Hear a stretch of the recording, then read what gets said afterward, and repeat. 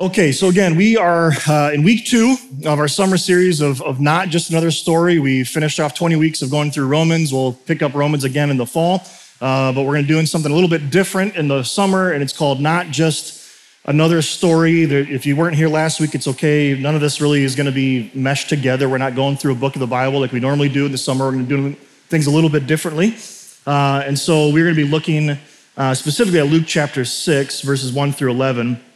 But before we get there, this is a picture of a theater called the Rhoda Haver Auditorium. Okay, this is when I was a student at good old Bob Jones University in South Carolina. This was their big main auditorium. And I had the privilege and opportunity and honor to perform in there a number of times, different plays or monologues or whatever. I know that sometimes I can kind of bash a lot of the rules that I had growing up. But one really cool thing about the way that I grew up was their emphasis on what's called the fine arts and going to plays and going to music. And as someone who was in a lot of theater and did a lot of acting, you were required every semester to go to 6 different fine arts things, right? So if you were in speech or in a play, you would always want to have your play at the end of the semester when all the slackers knew they had to go so you'd pack these rooms. You'd give a 30-minute monologue, and there'd be 2,000 people sitting there because they had to be there, right? Half of them would be sleeping or studying, but nonetheless, it felt really good, right? And that was the thing. Now, and I've talked about a lot of the different rules that I grew up with. You know them, you've heard them, and they're wild, right? You don't believe it. I know you don't believe it, but they're true, I promise. One thing, though, about Bob Jones, which was wild to me, is as a student, you were never allowed to have facial hair, any kind of facial hair. Professors, though, were allowed to grow a mustache. That was okay. If you were over 23 years old, you were allowed to grow a mustache, okay? But as a normal student, you weren't allowed to grow a beard. I don't know if it's because we were young and couldn't grow a beard and they were just trying to save us the embarrassment of trying to grow a beard. That could be part of it, I don't know. However, when it came to theater, you were allowed to grow a beard or facial hair if you were in a play and your character needed to grow some kind of facial hair. And so what they would do is they would give you a theater pin. And so you'd wear your jacket and your tie, and you'd have a little, on your lapel, you'd put a little pin. And so if someone was like, hey, you sinner, you're growing a beard, you could say, no, I'm allowed to. I can break the rules. I have special privileges because I'm in theater, right? That was just something we did. You're not allowed to ever touch somebody of the opposite sex. Don't even think about it. But yet, if you're on stage, man, embrace, hold hands. Dude, you do the fake kiss thing where you kiss your own hand. You do all that stuff. That's okay. You can do that, but oh man, no, right? So there was like a special privilege. And so the text that we're gonna be looking at today, does Jesus get a special privilege? Does he get to break the rules like he's got some theater pin? Or is there something else that's going on? Is this just another story, or is it not just another story? And is there more here to this? Again, Augustine talks about this. What's the greatest way to read and study our Bible? Context. Those are the top 3 ways to study our Bible, according to St. Augustine, is look at the context around the passage. So I want to do that. So before we get into Luke chapter 6, I want to go back just a couple verses in chapter 5. In Luke chapter 5, this is the end of this, and it'll just tie right into our passage because they are very, very closely connected. So Luke chapter 5, starting in verse 33 through 39, says this. And they said to him, these are just people following Jesus, and they say to Jesus, John's disciples, John the Baptist, the cousin of Jesus, John's disciples often fast and pray. And so do the disciples of the Pharisees, these religious leaders, but yours go on eating and drinking. And Jesus answered, can you make the friends of the bridegroom fast while he is with them? Right, he uses kind of a ridiculous analogy in the sense of, okay, Jesus, you're at a wedding. We've all been to a wedding, and you've got the bride and the groom sitting there. And imagine if the groom said to all of his groomsmen, hey, you guys aren't going to eat today. Right? Everyone's going to be feasting. Everyone's going to be having a party, but you guys aren't allowed to eat or drink. You're going to fast. And he's saying, that's ridiculous. The groom is here. This is a party. We're celebrating. Verse 35, but the time will come when the bridegroom will be taken from them, and in those days, they will fast. They didn't understand fully what Jesus was talking about, but someday Jesus will be gone. There will be a time for fasting again. And then he continues, and he tells them this parable, verse 36. No one tears a piece out of a new garment to patch an old one, otherwise they will have torn the new garment, and the patch from the new will not match the old. He's just saying it's not going to match, that they're stretching and everything. You try to put a new patch in an old garment, and it's going to shrink as the time goes on, and you're going to ruin the whole thing. Verse 37, and no one pours new wine into old wineskins, otherwise the new wine will burst the skin, and the wine will run out, and the wineskin will be ruined. No, new wine must be poured into new wineskins, right? They would use animal skins to hold their wine. So I've got a little image here, right? So they have your old and your new. So you've got an old animal skin. They'd put new wine into a new wineskin. And so as it would ferment and it would start to grow and expand, the skin would expand with it, okay? But so if you tried to take an old wineskin and put new wine in there, you say it's gonna burst and you're gonna lose both the skin and the wine. It's gone, you wasted it. And what Jesus is doing here is he's setting them up for what it's about to happen. And he's saying, you cannot take this new way that I am initiating, this new covenant, this new life, and try to force it into the old or the old in the new. You can't take these Old Testament laws and try to force them on us now. When the groom is here, something's changing. There's a new order. Everything is about to change. And Jesus is gonna say, I'm the one changing it. I'm about to change everything. And so he says, now watch this. And so we get to our passage for this morning. The Lord of the Sabbath, Luke chapter 6, verses 1 through 11. Now, let me tell you what this sermon is not.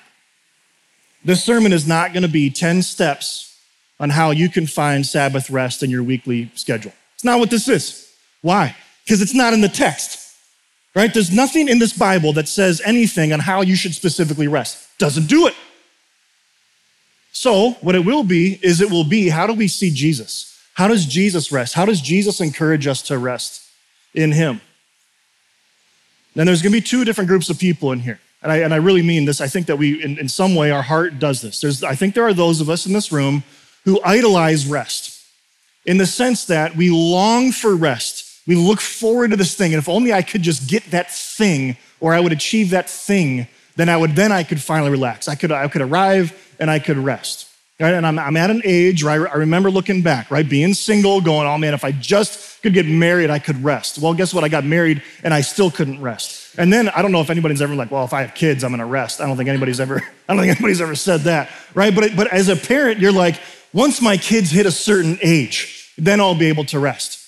Not true, right? What if I get this job? No, usually with a promotion, it becomes more work. It's just how it works. And so we idolize this idea of what rest might be, or we turn it into a law, right? Just like when we'll talk about this, getting into the Sabbath to say, okay, Sabbath was a thing, and made it in the Big Ten, right? Made it in the 10 Commandments. Remember the Sabbath day, keep it holy. Therefore, that's what we should do. And we idolize it. We make this law out of it. That's not good. The other side of that, which is equally as bad, is we idolize work. Our jobs or doing something or being busy, and we don't ever rest. And that's equally as bad. And so what is the third way? What is the gospel way that Jesus teaches? We're gonna look at two different Sabbaths, 2 different days that Jesus is gonna do some wild things. And so this is the first one, Sabbath part 1. Starting here in Luke chapter 6, reading in verse 1, says this: one Sabbath, Jesus was going through the grain fields, and his disciples began to pick some heads of grain, rub them on their hands, and eat the kernels. And some of the Pharisees asked, why are you doing what is unlawful on the Sabbath? Again, if you've been coming to Lower Town for a while, you should be sick of this image, and I understand that. This is Scott Duvall's book, Grasping God's Word. How do we study our Bible? Number 1, grasp a text in their town. What did it mean to them? It can only mean one thing to them. It meant Sabbath, it meant rest. Sabbath just means rest. Okay, so when God says, remember the Sabbath day, he says, take Saturday off and keep it holy. That's what it meant. Then we gauge the width of the river: culture, language, time, situation, covenant. What are we in? Where are we at? What's going on? And then we can cross the principalizing bridge, and then we consult the biblical roadmap, point 4. And then after all of that work, then we can grasp a text in our town. And only then. The problem is when we hear, especially law, where it says, remember the Sabbath day, keep it holy. That's what it meant to them. What does it mean to me? It means I need to rest once a week. Good luck. Good luck with that. Just to try to do that, and it becomes law. And then what happens if you don't even live up to your own law? right? We just talked about that in Romans for a couple of weeks. We can't even live up to our own law. So then, let's go back to that question. The Pharisees say, Jesus, you have done something unlawful on the Sabbath. And so at first reading, you might go, it kind of sounds like they're stealing grain from the field. It kind of sounds like they're just walking through a field and they grab some grain and they start eating it. That stealing's bad. We know that. That was bad then, it's bad now. We don't steal. Well, if we go back to Leviticus chapter 23, again, consult the biblical roadmap. That's where we're at. We're going to go back. Is there any other passages of scripture that might shed light on what's happening? Leviticus chapter 23, verse 22. When you reap the harvest of your land, do not reap the very edges of your field or gather the gleanings of your harvest. Leave them for the poor and for the foreigner residing among you. I am the Lord your God. A couple summers ago, 2 or 3 years ago, we did it's gone. Oh, no, it's not this one. There's the image there of a woman gleaning, right? It's the gleaners. These were women from First Baptist that got the excess and they gave back to the poor. Okay, that's the principle. A lot of us, I'm assuming, aren't farmers. And if you are a farmer, you don't leave the corners of your field. There's no point of leaving grain corn for someone who can't eat to come by and eat that. You can't even eat that stuff. So the law in their town was don't harvest the corners of your field. The principle is care for those who don't have. Feed the hungry, right? That's the principle that's going on here. And that's what they did when they put the stained glass window in 150, 60 years ago. And it's the same thing that it is now. But that's what's happening, okay? So they're eating, they're allowed. Because when you read through Leviticus, the whole chapter pretty much is about how do we care for the traveler, the foreigner, the alien who's walking, those who are hungry, the poor. Let them eat the field. That's what happens. And so then we go back to that passage that we're already in Luke chapter 1, and there's 2 different times we're going to see that word Sabbath, okay? So Captain Obvious, it is the Sabbath day. So one Sabbath. Sabbath, again, means rest, and it was on Saturday. On Saturday, historically, that's just the way our calendar works. It would have been what we call Saturday, that they would have had their Sabbath rest, their day of rest. That's Captain Obvious. It was a Sabbath day. Jesus is accused of doing something unlawful. It can't be harvesting in this field. It can't be taking some food because they weren't stealing anything. They were allowed by law to do this. Levitical law, they were allowed to do this. So what in the world is going on? What are they being accused of? Before we can really answer that question, we have to ask the question and try to answer this question of what is the Sabbath day? Going all the way back to Genesis chapter 2, 1 and 2, we see this phrase in chapter 2 specifically, and God blessed the seventh day and declared it holy because it was the day when he rested from all his work of creation. If you go back to the Genesis creation account, you're going to see in the beginning, God created, and he says, let there be light. And then it says, and there was morning and evening, and that was the first day. For the first 6 days of creation, you're going to have that phrase. It was morning and evening, and this was the second day, third day, fourth day, fifth day, sixth day. When God, the creator, and Jesus was there, when God creates the seventh day and he rests, you don't have that phrase, it was the morning and evening and the seventh day. There's something else going on here. It's not just another story. There is a dedication and this idea that God is now giving us rest. And he meant it to be eternal rest. He meant that to be from the beginning, but we don't, right? We screwed up. There's the fall, and then we have the curse, and now we have to labor and toil with the sweat of our brow to take care of the earth or to do anything that it's toilsome. Work was before the fall. God commanded Adam and Eve to work. It's toil now and labor that comes into it. And so now if I ever want to take a rest, I got to work twice as hard in order to try to take a day off, right? It's just how it works. So something changes. That we have this eternal rest that God initiates all the way back in the creation account, and then sin enters the world, and now it's a fight. Now it's a fight to Sabbath. Leviticus 23 says this, there are 6 days when you may work, but the seventh day is a day of Sabbath rest, a day of sacred assembly. You are not to do any work, and wherever you live, it is a Sabbath to the Lord. Again, as I mentioned, this makes it into the 10 Commandments. Remember the Sabbath day and keep it holy. And if you read the Old Testament, you're going to see over and over and over this idea of Sabbath And the number 7, 7 days of creation, 7 days in a week. You're gonna have all these different things. The number 7 that keeps happening. And on that 7th day is rest, that's Saturday.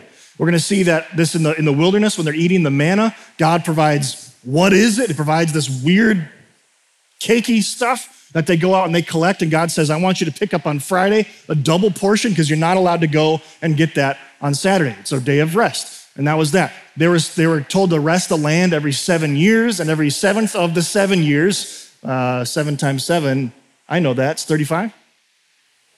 49, I was so close. 6th grade was a long time ago.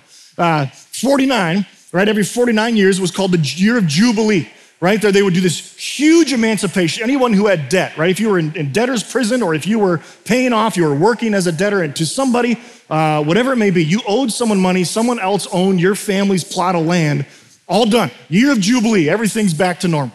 Right? This is what would happen. These idea of 7s happen all the time. So then the question which naturally comes up is, should we Sabbath? Should we look at this idea of taking a day off every single week the way that the Jews would have? And I think that this can play out a few different ways in our town, right? If we try to go from Old Testament law, what did it mean to them? And now let's try to apply it to us in our town. We run into a couple of problems. The one, we can do a 1-for-1 and say, yes, we should have a day off every single week. Now for the Jews, it would be Friday night because the sun would go down and they didn't have sunlight, they didn't have electricity. They had sunlight like we have. The sun would go down. They didn't have electricity the way that we have it, right? And so that was when it would start, and then it would go up until then Saturday night when they could then break their Sabbath and they could then eat again or whatever it may. They could always eat, but eat different foods and cook and work and clean and all that stuff. Okay, so we can do a 1-for-1 and say there needs to be a 24-hour period of time where I do absolutely nothing. And I think about that and I go, I don't think just even culturally as an American. I mean, I don't know how you could ever do that. Right? There was something special that he's trying to get a point across, and so what's the point? Now, growing up, that meant we weren't allowed to play sports on Sunday. Right? I traveled playing football and AAU, and I played AAU basketball, and as soon as I got old enough to where we had games on Sundays, my dad wouldn't let me do it. Right? Nope, Brian, you can't play sports on Sunday. It's our day of rest, right? Because now we're not Old Testament Jews, we're New Testament, and now Sunday is our day of rest. And I wish I would have had the know-how and know-all to be like, my dad was a pastor, to be like, Dad, what's your busiest day of the week? Right? Which day would you say you worked the hardest all week? And he for sure would have said Sunday, right? Like that is my hardest working day of the week. But there was, right? Because it was just, what's going on? So are we to Sabbath? Are we supposed to make a rest on Sunday? Is Sunday a day of rest? The principle, right? When we cross that principalizing bridge, what we need to understand here is that we should rest, that we're not commanded anywhere to burn out. Burnout doesn't help anyone. Burning out doesn't help your kids. It doesn't help your spouse. It doesn't help your work. It doesn't help anything to be burning out. I gotta work harder for my job. I gotta do this thing. I gotta burn the candle at both ends, and then you end up crashing and hurting yourself. That doesn't help anybody. And so we need to make sure that we rest. How do we do that? Figure it out. Get a Google calendar. There's no prescription that I can give you. I can tell you what's worked for me. You know what I do? Angela and I have a code. Angela likes to go for a walk. She likes to read a book. You know what I do? I go online and I kill Nazis. That's what I do. That's what I do. That is a relaxing, therapeutic thing for me to do. All right? How do you do it? Probably doesn't look like that. It might. The game's called Hell Let Loose. It's phenomenal. How do we do this? I don't know. Because I don't do it well. I fail at this. But what I do know is there's grace in Christ, and I need to look to him. So now let's go back to the text, though, and I want to look at a Pharisee's view of the Sabbath. Who were the Pharisees? The Pharisees were a religious sect, okay? I'm a Baptist, okay? A Pharisee is not a title. A Pharisee is a sect, okay? Like as I'm a Baptist, and there were rabbinical Pharisees. There were Pharisees who were teachers, okay? I'm a Baptist pastor. That's what it is. But a Pharisee was a sect, a group of people, versus the Sadducees and the Zealots. The Pharisees said, we want the Messiah to return. He hasn't returned. We haven't heard a word from God in over 400 years, so we must be doing something wrong. We need to get back to the old way of doing things. And they took the Levitical law for the Levites, for the priests, and said, we need to apply that to everybody. And then we're actually gonna make it even more intense. We're gonna write the Mishnah and the Talmud that's gonna make it so we can't break any of those rules. Then you had the Sadducees. The Sadducees said, hey, I know that the Messiah, we want him to come back, but the Romans are here now. And we're supposed to respect the government that's over us right now, and that must be the Romans. And so they kind of partied and not partied like woohoo, maybe they did, but they held hands with the Romans. They were appointed in positions in government. Those are the Sadducees. And then you had the Zealots. The Zealots were we're gonna actually move out of Jerusalem. We're gonna not live with these Gentile dogs, these Romans. We're gonna get out, we're gonna be pure, and we're gonna fight. We're actually gonna go and try to assassinate people. There's just these three different sects of Judaism, and they're all kind of competing with each other for power, if you will, spiritual power. And then you've got the Pharisees. And the Pharisees are doing this in a religious, spiritual way to say we need more rules if we want to see the Messiah. And so the Mishnah, which has been updated, they still use this. This is like an updated, so this is from a website called 39 Categories of Sabbath Work Prohibited by Law. Okay, so they say the law says don't harvest. Now we're gonna add other rules that make sure you can do this. This one is reaping, number 16. There's several of these that overlap, but this one's reaping. This includes cutting or plucking any growing thing. Agriculture is, again, one of the many ways which man shows his dominance over nature. Again, we're going back to that question. What you are doing something unlawful on the Sabbath. What are they doing that's unlawful? This is what they're talking about. This category is therefore also one of those mentioned in the Torah, first 5 books of the Bible, as we find in Exodus 34:21. 6 days you shall work, but you shall rest in the seventh. In plowing and in harvesting you shall rest. So he's quoting the Torah. That's what the Torah says. That's what Exodus says. Now let's add to it. Such activities as plucking a flower or plucking a fruit from a tree come under this heading. The same is true of mowing a lawn. Nope. Don't do it. It was also legislated that we do not handle any growing flowers or plants. It is also forbidden to climb a tree or to smell a growing flower. Fruit which falls from a tree in the Sabbath may not be used in the same day. The use of animals as well as plants is forbidden since there is a concern that one might forget and inadvertently pluck a branch and use it as a switch, okay? A lot of laws, a lot of them being added. This was just one of 39 categories of extra biblical laws on how to not work on the Sabbath. So what is it that Jesus is doing? And again, we might look at this and go, that is wild. That's crazy. Why would anybody do this? We do this to ourselves all the time. We add law to ourselves all the time. The Bible says don't get drunk. Great, I vote yes, don't get drunk. Therefore, I'm just not even gonna look at the stuff. Okay, great, that's fine. I'm gonna add this. Okay, then you know what? I'm not even gonna go shop at that place that sells alcohol. Wait, do you see the one for one that we do when we add law to law? It just doesn't work that way. Because we will always inevitably find out that we fall short of this. So again, here is this accusatory question. What are you doing? What you are doing, why are you doing what is unlawful on the Sabbath? Jesus answered them, have you never read what David did when his companions were hungry? He entered the house of God and taking the consecrated bread, he ate what was lawful only for priests to eat, and he also gave some to his companions. And so if you're here last week, I asked the question, what do we do when we don't know the answer to something? We look it up, right? And then I'm not gonna do Elmo, because apparently I freaked people out last week when I did that. It's a new law that I have, don't ever do Elmo ever again. Apparently it's too good. So there's Elmo. We look it up. Oh, smarty. He pulls out a smartphone and he looks it up, right? Okay? So when you read a passage in the New Testament, Jesus quotes something, any of the New Testament authors quote something, look it up. Let's go back. Let's look at the passage in 1 Samuel 21, 1-6. Here we have David. David is a prominent servant of King Saul. David is not king yet. Saul is king, but David has been anointed to be the next king. And Saul can't stand him, all right? That's kind of what's going on. And there was a battle, there was this fight, and so David went to Nob to Ahimelech, the priest. Ahimelech trembled when he met him and asked, "Why are you alone? Why is no one with you?" And David answered Ahimelech the priest, "The king sent me on a mission and said to me, 'No one is to know anything about the mission I'm sending you on. As for my men, I have told them to meet me at a certain place.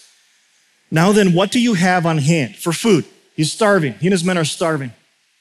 "Give me 5 loaves of bread," or whatever you can find. But the priest answered David, "I don't have any ordinary bread on hand."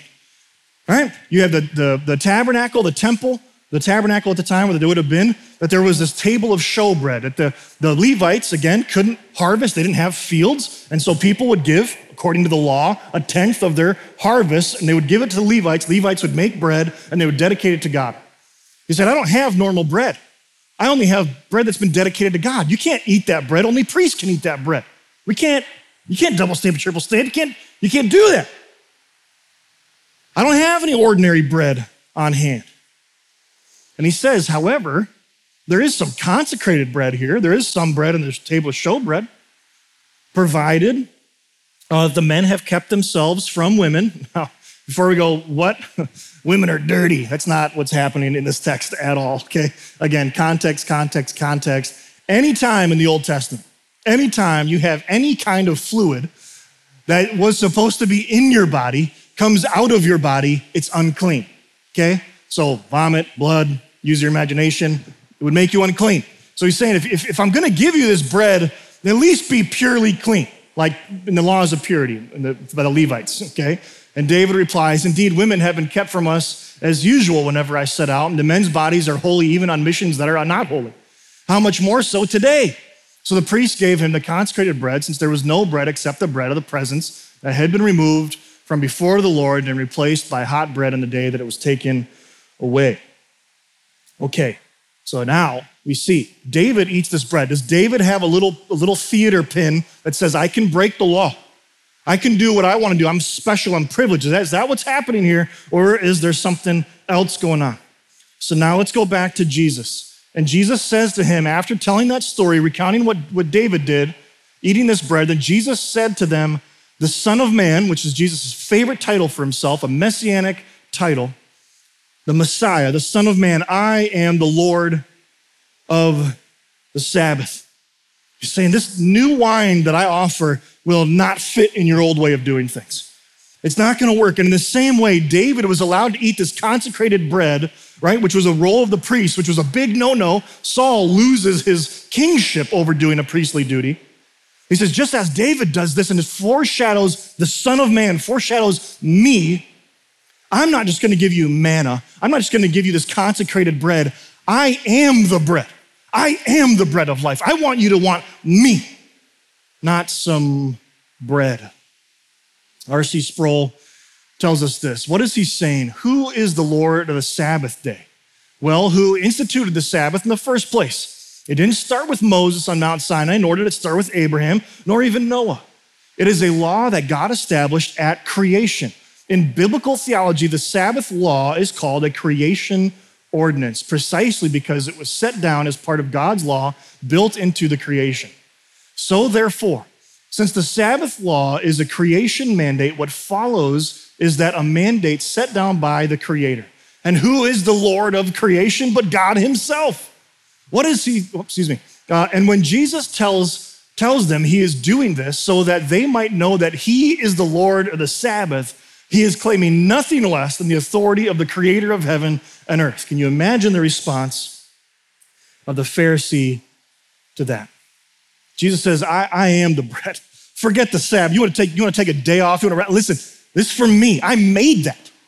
I made that. Don't tell me what I can and can't do on the Sabbath.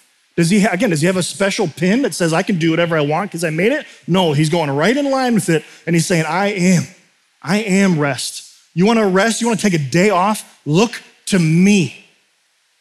You need bread? I am the bread. Let's look at the second Sabbath. I love this. Anytime that it says on another Sabbath, anytime you read about a Sabbath that's going to happen in the New Testament, something crazy is about to go down. On another Sabbath, Jesus is like, if we're going to do something big, it better be on a Sabbath. Like, that's when I'm going to start doing some crazy stuff. On another Sabbath, he went to a synagogue and was teaching. So again, remember last week, we looked at a tabernacle and a synagogue. and he would have been seated in this middle seat, the bema seat, lifted up. He would have been seated teaching as a rabbi, and everyone would have been around him. Okay, so he's teaching. And there was a man whose right hand was shriveled. And the Pharisee and the teachers of the law were looking for a reason to accuse Jesus, so they watched him closely to see if he would heal on the Sabbath. But Jesus knew what they were thinking and said to the man with the shriveled hand, "Get up and stand in front of everyone." So Jesus asked this guy to stand up and stand in front of him now as he's seated teaching. So he got up and stood there. Then Jesus said to them, saying to the people now, "I ask you, which is lawful on the Sabbath, to do good or to do evil, to save a life or to destroy it? I can save a life or I can stand there and do nothing. Which one's worse? To do good or to do nothing and therefore do evil, to save a life or to destroy it?" And he looked around at them all and he said to the man, "Stretch out your hand." And he did so, and his hand was completely restored. But the Pharisees and the teachers of the law were furious and began to discuss with one another what they might do to Jesus. They're furious, again, because he's claiming to be God, the creator, and he's healing on the Sabbath. They are so ingrained in their law that they don't see the Messiah standing right in front of them. They are doing these laws so the Messiah will come back, and here he is standing right in front of them, and they don't even see him because they're so immersed in obeying the rules. Here's what Jesus is not teaching here. As long as your heart is in the right place, you can break what God commands, right? We don't get a theater pin here. Oh, no, I know you don't. See, listen, Brian, I know that we're doing this year-end giving thing. You don't understand. I've got a 5-year plan, and if I start giving to the church, it's gonna get into that plan. You don't understand. We don't get a theater pin. Listen, it's good to have a 5-year plan. It's good to follow Dave Ramsey. I always want to say Gordon Ramsay, two very different people. Dave Ramsey, hey, great, that's good. Financial Peace University, I vote yes, that's great. Cut off your credit cards, I think that's one of his things, isn't it? I don't know. Ask my wife, I know nothing about money. That's good. But I can just do what I want though, right? You don't understand, I'm special, I'm unique. That law, that rule doesn't apply to me. My heart's in the right place. You wanna live with your partner, your spouse, or your fiance before you get married? Well, yeah, that doesn't apply to me.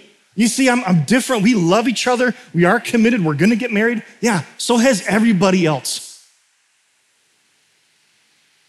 This law doesn't apply to me. You don't get a pen. You don't get a special button that says I can break the laws. That's not what Jesus is doing here. What is Jesus teaching? He's saying, I am making all things new for all time. He's reestablishing the creation order of that seventh day of rest that doesn't have a start and an end. It's going on, but then sin comes into the world and crushes everything. And now we have to labor and work and toil and fail and not rest and work hard to rest. All these different things. And I can't do it. I can't rest. And Jesus is saying, I'm going to do that. I am the Sabbath. I made the Sabbath. Matter of fact, last week, one of the passages that we looked at, Luke chapter 4, I copied it from last week. This is Luke 4, not Luke 14. Luke 4, starting in verse 18, he quotes Isaiah, "The Spirit of the Lord is on me because he has anointed me to proclaim good news to the poor. He has sent me to proclaim freedom for the prisoners and recovery of sight for the blind, to the oppressed, and set the oppressed free, to proclaim the year of the Lord's favor." Again, another phrase of that jubilee. The Lord's favor is here. Emancipation, freedom is about to happen through me, he says in the reading of this. Word now the prophecy has been fulfilled. This is me. I'm about the year of Jubilee. I am about Sabbath. I am Sabbath. But again, we have to look at this and say, but is Jesus only talking about physical freedom here? The answer is no. Is Jesus talking about physical rest? Is he talking about physical healing? Is he talking about physical freedom? In some ways, Jesus does that, yes, but he doesn't do it for everybody. Not physically, but he does give spiritual rest to everybody. Take, for example, John the Baptist. His cousin is in prison, about to be beheaded by Herod, and he's like, Jesus, are you really the guy? Like, you're my cousin, we're really close. I know I said you were the guy, you were the lamb that was gonna take away the sin of the world. I'm gonna send my disciples to you. I gotta know, are you the real deal? And John the Baptist's disciples go to Jesus, and you know what Jesus does? He quotes these verses to his disciples, and you know what he leaves out? He leaves out the phrase, I will set the oppressed free. He leaves it out. Why? Because it's not about physical restoration and healing. It's about spiritual rest. Going on, continuing. Matthew chapter 20, verse 20 or 18 says this, we are going up to Jerusalem, and the Son of Man, again, his favorite title for himself, the Messiah, will be delivered over to the chief priests and teachers of the law, and they will condemn him to death, and they will hand him over to the Gentiles, be mocked and flogged and crucified. On the third day, he will be raised to life. Jesus dies on a Friday, he rests in the grave on Saturday, and he raises to new life on Sunday. He's instituting a new covenant in his blood. It's no longer a Sabbath rest. He raises from the dead on a Sunday, which is why, historically, traditionally, churches have met on Sunday mornings, because this is when Jesus rose from the dead. On a weekly basis, we get to rejoice and worship our risen God together, and he's gonna make new life, but he's gonna make it as new life eternally. Not just this physical one time, I need my day of rest. He's saying, no, I want to actually open up the gates to say, rest eternal in me. I want to reestablish what was created, the creation order. I want to give you that never-ending rest. And Matthew chapter 11, verse 28 says, Jesus says this. Very popular verses, but I think a lot of times, again, we only read half of the text, and then we get mad at God because we don't feel rest. Jesus says, come to me, all who are weary and burdened, and I will give you rest. We stop right there, period. But then he says this, take my yoke upon you and learn from me, for I am gentle and humble in heart, and you will find, what kind of rest, Jesus? Rest for your souls. For my yoke is easy and my burden is light. We live in what theologians call the already not yet. Jesus has defeated death and hell and the devil on the cross. He did that thousands of years ago, but we live in this time where Jesus has won, but he hasn't completely, fully restored everything because he hasn't returned yet. And so we live in light in the hope of this new earth, this new creation where he's gonna make everything new, but he hasn't done that yet, but he's already won the victory. Jesus wins all this, but not fully yet. So our bodies then are still subject to death and sin and toil of the fall. But those things don't get the final say. That's what Jesus is saying here. Jesus does eternally give us rest for our souls. He's saying, yeah, take a break. That's good, right? Apply this in our town, cross that principalizing bridge. You need to rest. You need to take a break. Just don't make a law out of it. But don't make light of this either. Don't burn yourself out. And so in gospel application, we can say this, that Jesus is the Lord of the Sabbath. He is the bread of life. He is the rest for your souls that we long for. There are days, right, if you have a pulse, there are days where all of us feel physically exhausted. I don't care if you do manual labor or not. There's this physical exhaustion. And you could be on vacation and you're just exhausted. I walked way more than I normally do. Why would I walk more than I ever have in my life on vacation? That doesn't make any sense, right? We've all been there. There are days where we come home and we feel spiritually exhausted. We have a friend or a family member, ourselves, who's just dealing with sin. And it's just heavy and it's dark and it's it's spiritually draining. And there's times where we're emotionally exhausted. We're just going through it. People are going through life on earth, which is not fun all the time. And we're just emotionally drained. I have this person, this friend, this family member, they just won't stop. I'm tired. And if you're like me, usually it's all three of those at the same time.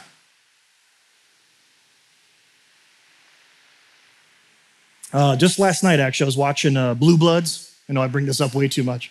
TV show, cops in New York City, doesn't matter. One of the detectives, though, she says to her partner, she says, do you ever feel like we're not actually even doing anything? Do you feel like we're just wasting our time doing this job as a detective? And last night, my wife and I at the same time go, amen. It's just sometimes how it feels. I don't feel like, what is the point? I'm working my fingers down to the bone here. And we have to finish that phrase that we sing all the time, nothing I did could ever atone. The rest that Jesus offers is not about, I'm gonna work and work and work so I can take a nap. Jesus took naps, it's good to take naps. I'm not talking about that. I'm talking about rest for my soul. That when my head hits my pillow on my night and I've got a million things going on in my mind, you know what I don't worry about? Am I going to hell? I don't think about that. I have rest eternally for my soul. And I look forward to the day when I get to see Jesus and I will have that physical, emotional, spiritual rest. Right? Faith, hope, and love. The greatest of these is love. Why? Because someday I'm gonna see Jesus face to face. I'm gonna look Jesus in the eye and I won't need to have faith anymore. He's right there. I won't need to hope anymore. I can hug him.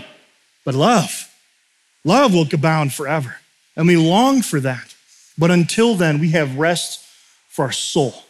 We get to put the head on our pillow and we get to see, wow, this isn't just another story about Jesus.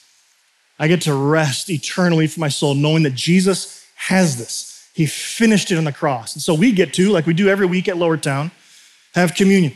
We get to go to these elements on the table and the bread of Christ, where he says, this is my body, which was broken for you. You take this and you eat this in remembrance of my finished work on the cross. It's finished. Well, I know, but let me do this thing. Let me add this law to my life. Let me take away that law. No, stop it. It's finished.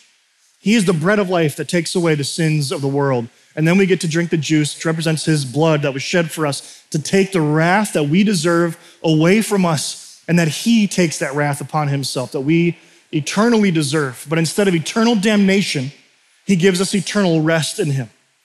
And so if you're a follower of Jesus, if you've bent the knee to Jesus, I would love for you to partake of these elements. We practice open communion here. You don't need to be a member of this church or any church. But if you say, yep, Jesus is my king, I would love for you to have this meal with us this morning. Worship team's gonna come and they're gonna play 2 more songs. And so feel free to grab those elements as you see fit. And then we will come back up and we will close. Let me pray. Heavenly Father, I thank you that you are the Lord of the Sabbath, that you have created Sabbath, not just so we can idolize rest, not just so we can come up with 10 points on how we can rest, but you have sent your Son, the Lord of the Sabbath, the creator of the Sabbath, to tell us he can give us rest for our souls. The single most important thing that any single one of us could ever do is to find rest in your Son and the finished work of his on the cross. His new blood, the new covenant, the new wine that is poured out for us, and his body, this bread, that he is the bread of life. So God, we love you. I pray now that as we partake of these elements, that you'd be honored, you'd be glorified, that our hearts would be in a way, in a posture that would be honoring to you, confession of sin individually, corporately, as we lift up our voices and as we sing and as we pray and reflect back again to that finished work of you and your Son on the cross for our souls. And it's in Christ's name we pray. Amen.